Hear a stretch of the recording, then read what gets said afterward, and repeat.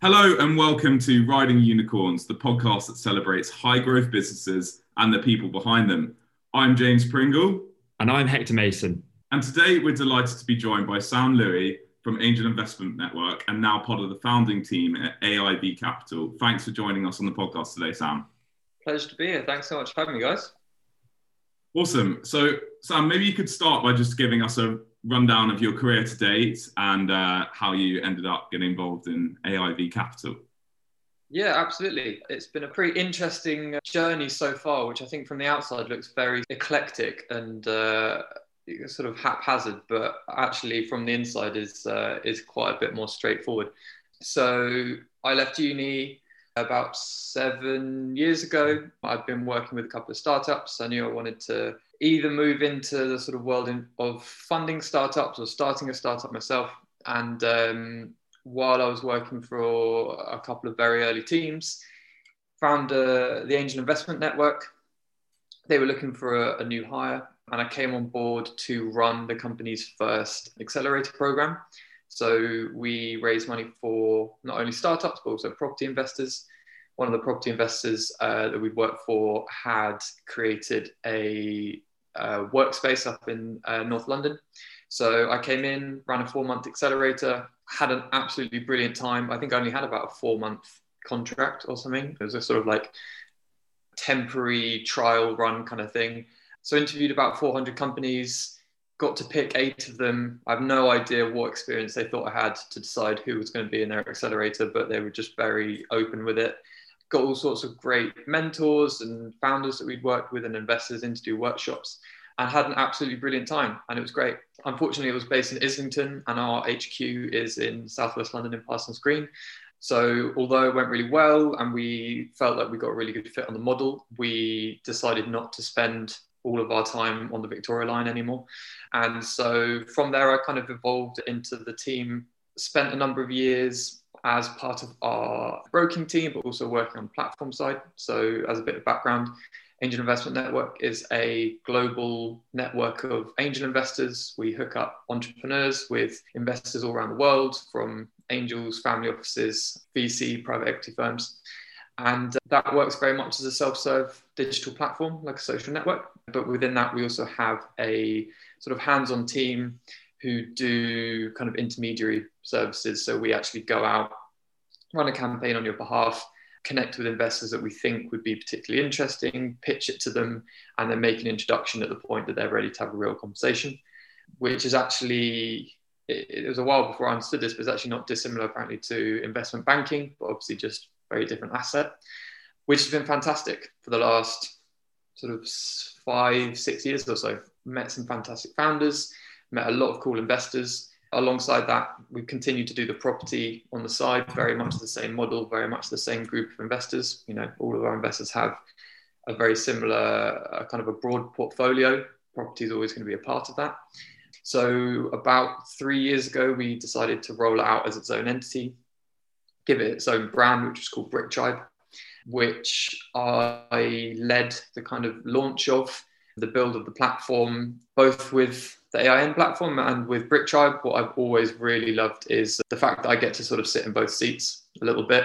I get to sit kind of in the investor role, interviewing entrepreneurs, but then the other half of my time is, you know, working out conversion funnels, working out sales tactics, customer acquisition costs, all of these things that I then feel like I have a much more legitimate position to then go and kind of grill someone on their own metrics. And it gives you a real, you know, incredible sense of appreciation when you see someone with phenomenal growth and incredible metrics, because you say, wow, I know exactly how hard it is to actually nail that. Very glad to say it has steadily year on year built. We've increased the number of investors that we have on board. We've increased the amount of investment that we see coming through the platform. The intermediary service, or the brokerage as we sometimes call it, has gone from strength to strength. And then I now find myself pretty much the majority of my time now, really, I've very much evolved into AIV Capital. So Angel Investment Network generally works from concept stage up to about Series A. And AIV Capital is a Series B to pre-IPO fund. We work on a deal by deal basis. We look at later stage companies, larger checks, so generally 5 million to 50 million. And we work on a deal by deal basis. So we're not raising a big blind fund. We, much like we do with our intermediary work at the moment, we find interesting opportunities, we assess them, we do the real kind of depth of due diligence on them. We bring them out to LPs, have much more considered conversations than we do at the early stages. But then we actually create a single asset fund vehicle. We take the capital into that, and then we actually manage it as the ongoing custodian of that investment on behalf of the LPs. We invest alongside our LPs, and the aim is really that we're able to create this kind of cradle to grave almost value proposition, whereby a lot of these businesses are now significant later stage enterprises raising later rounds, and we've been there and we've been involved and we've kind of been part of their journey the whole way through.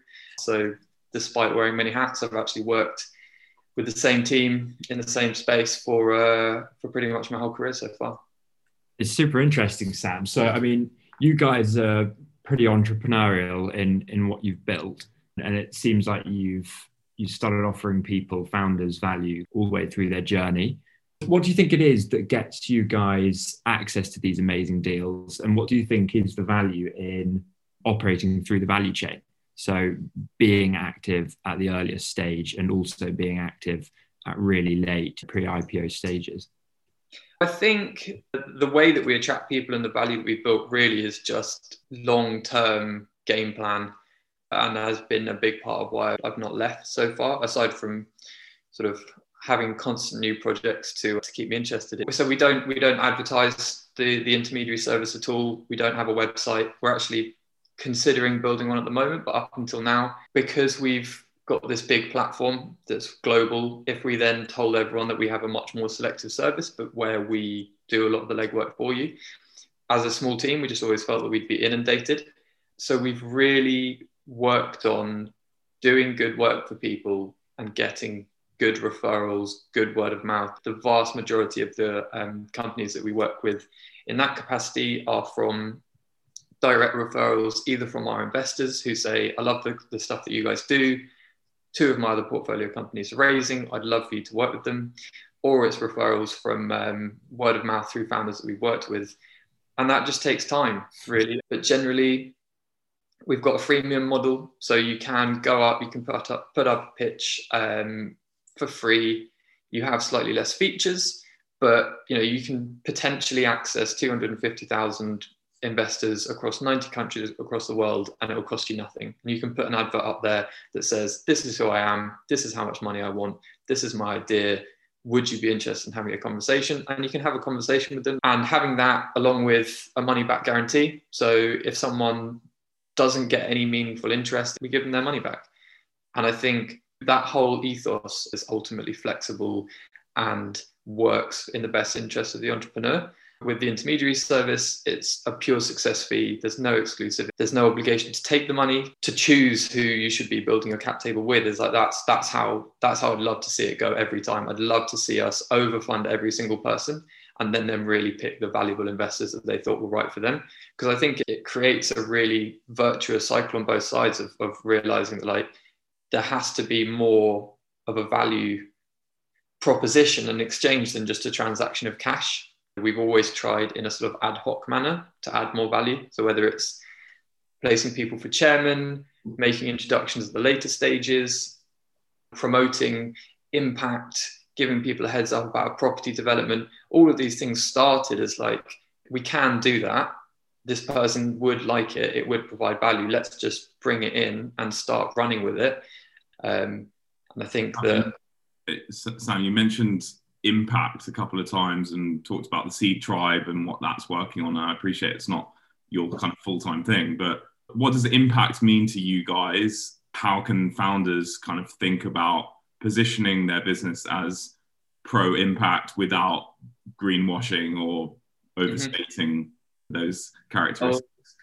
I'll try and do Liv credit here, because that is something that we've really wrestled with a lot over time, and she is constantly on the kind of forefront within that industry of really working out and finessing and honing what that does mean. But I think what it is for us is where an intrinsic part of your business model, something that happens as a core byproduct or a core focus of you doing your job, creates value over and above, has a positive impact on the world over and above just generating cash. We've loosely been guided by the UN sustainability guidelines, sustainable development guidelines, but where we sort of differentiate it slightly is that notion that, you know, it has to be fundamentally part of what you're doing.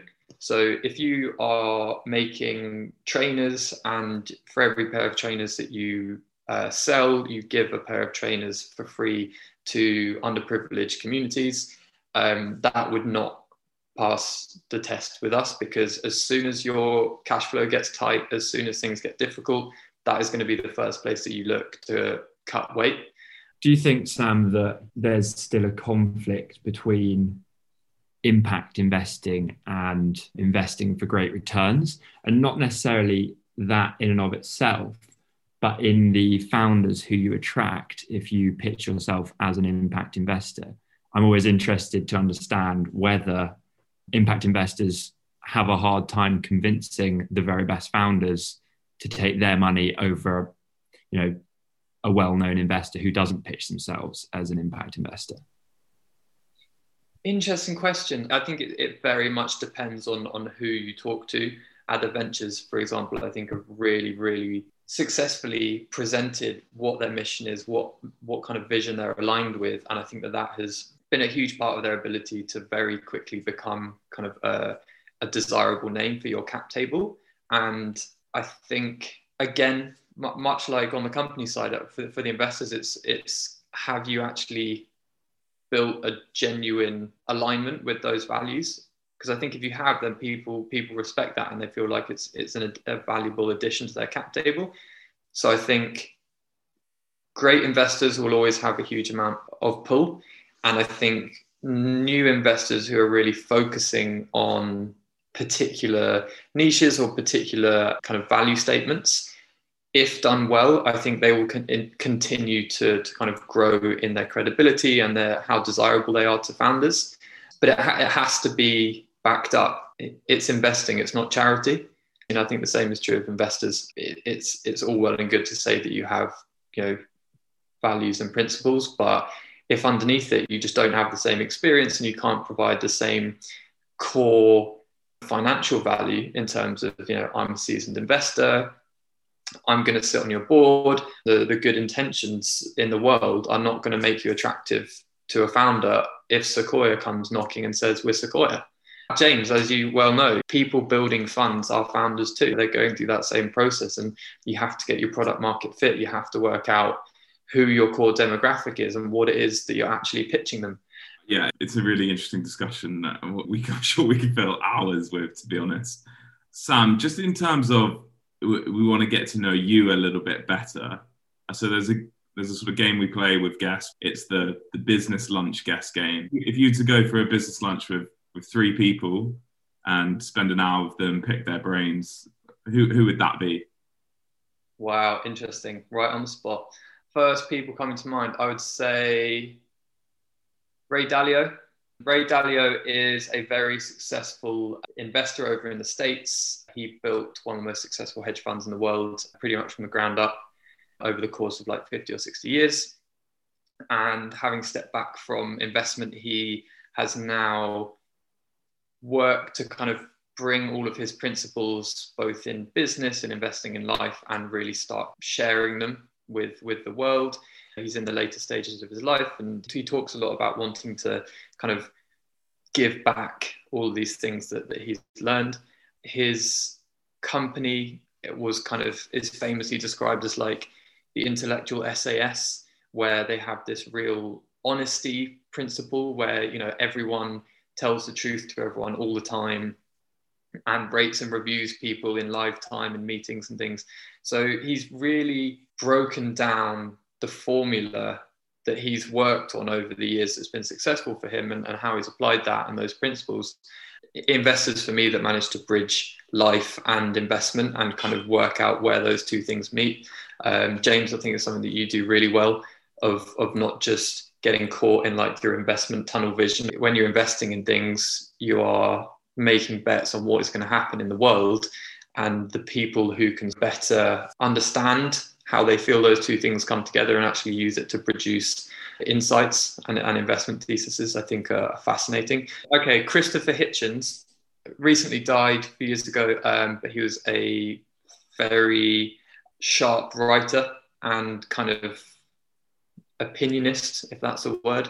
And again, I think someone who had an incredibly interesting view of the world and saw the world very clearly, and then was able to actually articulate that view very well and very, very funnily, in my opinion. And I think, yeah, again, for both people for the same reason, really, is just spending time around people like that who build worldviews and constantly refine and update them and kind of report, not just refine them, but actually act on them, I think are fascinating. And then I suppose, I mean, in the interest of time, I'm actually just going to be really boring and pick Richard Branson, because he just seems to have kind of cracked the whole notion of like being happy and being successful. And I know people who work with him, and he does work very hard, and he does work people very hard. So I think a lot of it is like, you know, there's kind of two sides to the story. But I also seem to hear that he is the guy that has done very well and genuinely does just seem to be having a great time. So yeah, I think to have an hour to pick his brain on how that actually works and where you draw the line and how you can delegate well enough that you can really have your cake and eat it, I think would be pretty fascinating. There are going to be some big ideas thrown around at this potentially very intense dinner party. Oh yeah, it's going to be big. It's going to be big. I'm looking forward to it. What are you serving, Sam?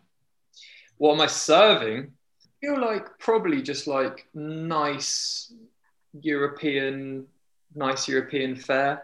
You know, those kind of bistro-y things that you go to and you're like, I'm not really sure where this is meant to be, but it's pretty good. Usually some like sushi. Oh, they're going to love it. Yeah, they're going to love it. They're absolutely, yeah, those three, I feel like it's right up their alley.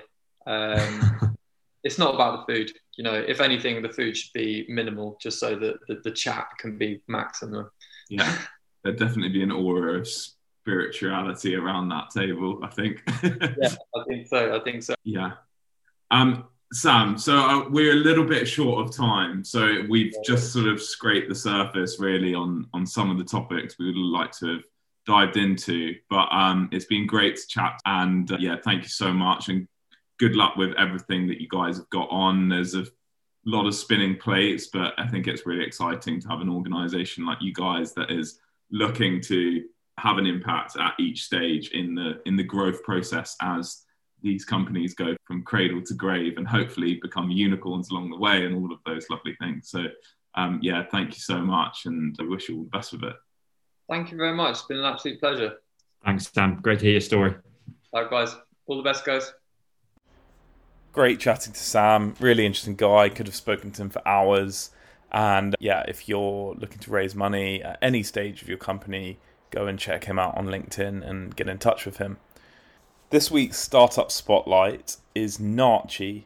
Naartje is a homeware marketplace that connects buyers and sellers of everything homeware. It's been dubbed the Depop of homeware, and given Depop's recent acquisition by Etsy, it seems to be in a very good place to become a big, big company. They've recently raised a large pre-seed round from top angel investors and are growing. Go and sign up today at naartje.com and reserve your handle. Thanks again for listening. Please subscribe on your favourite podcast platform and catch us next time.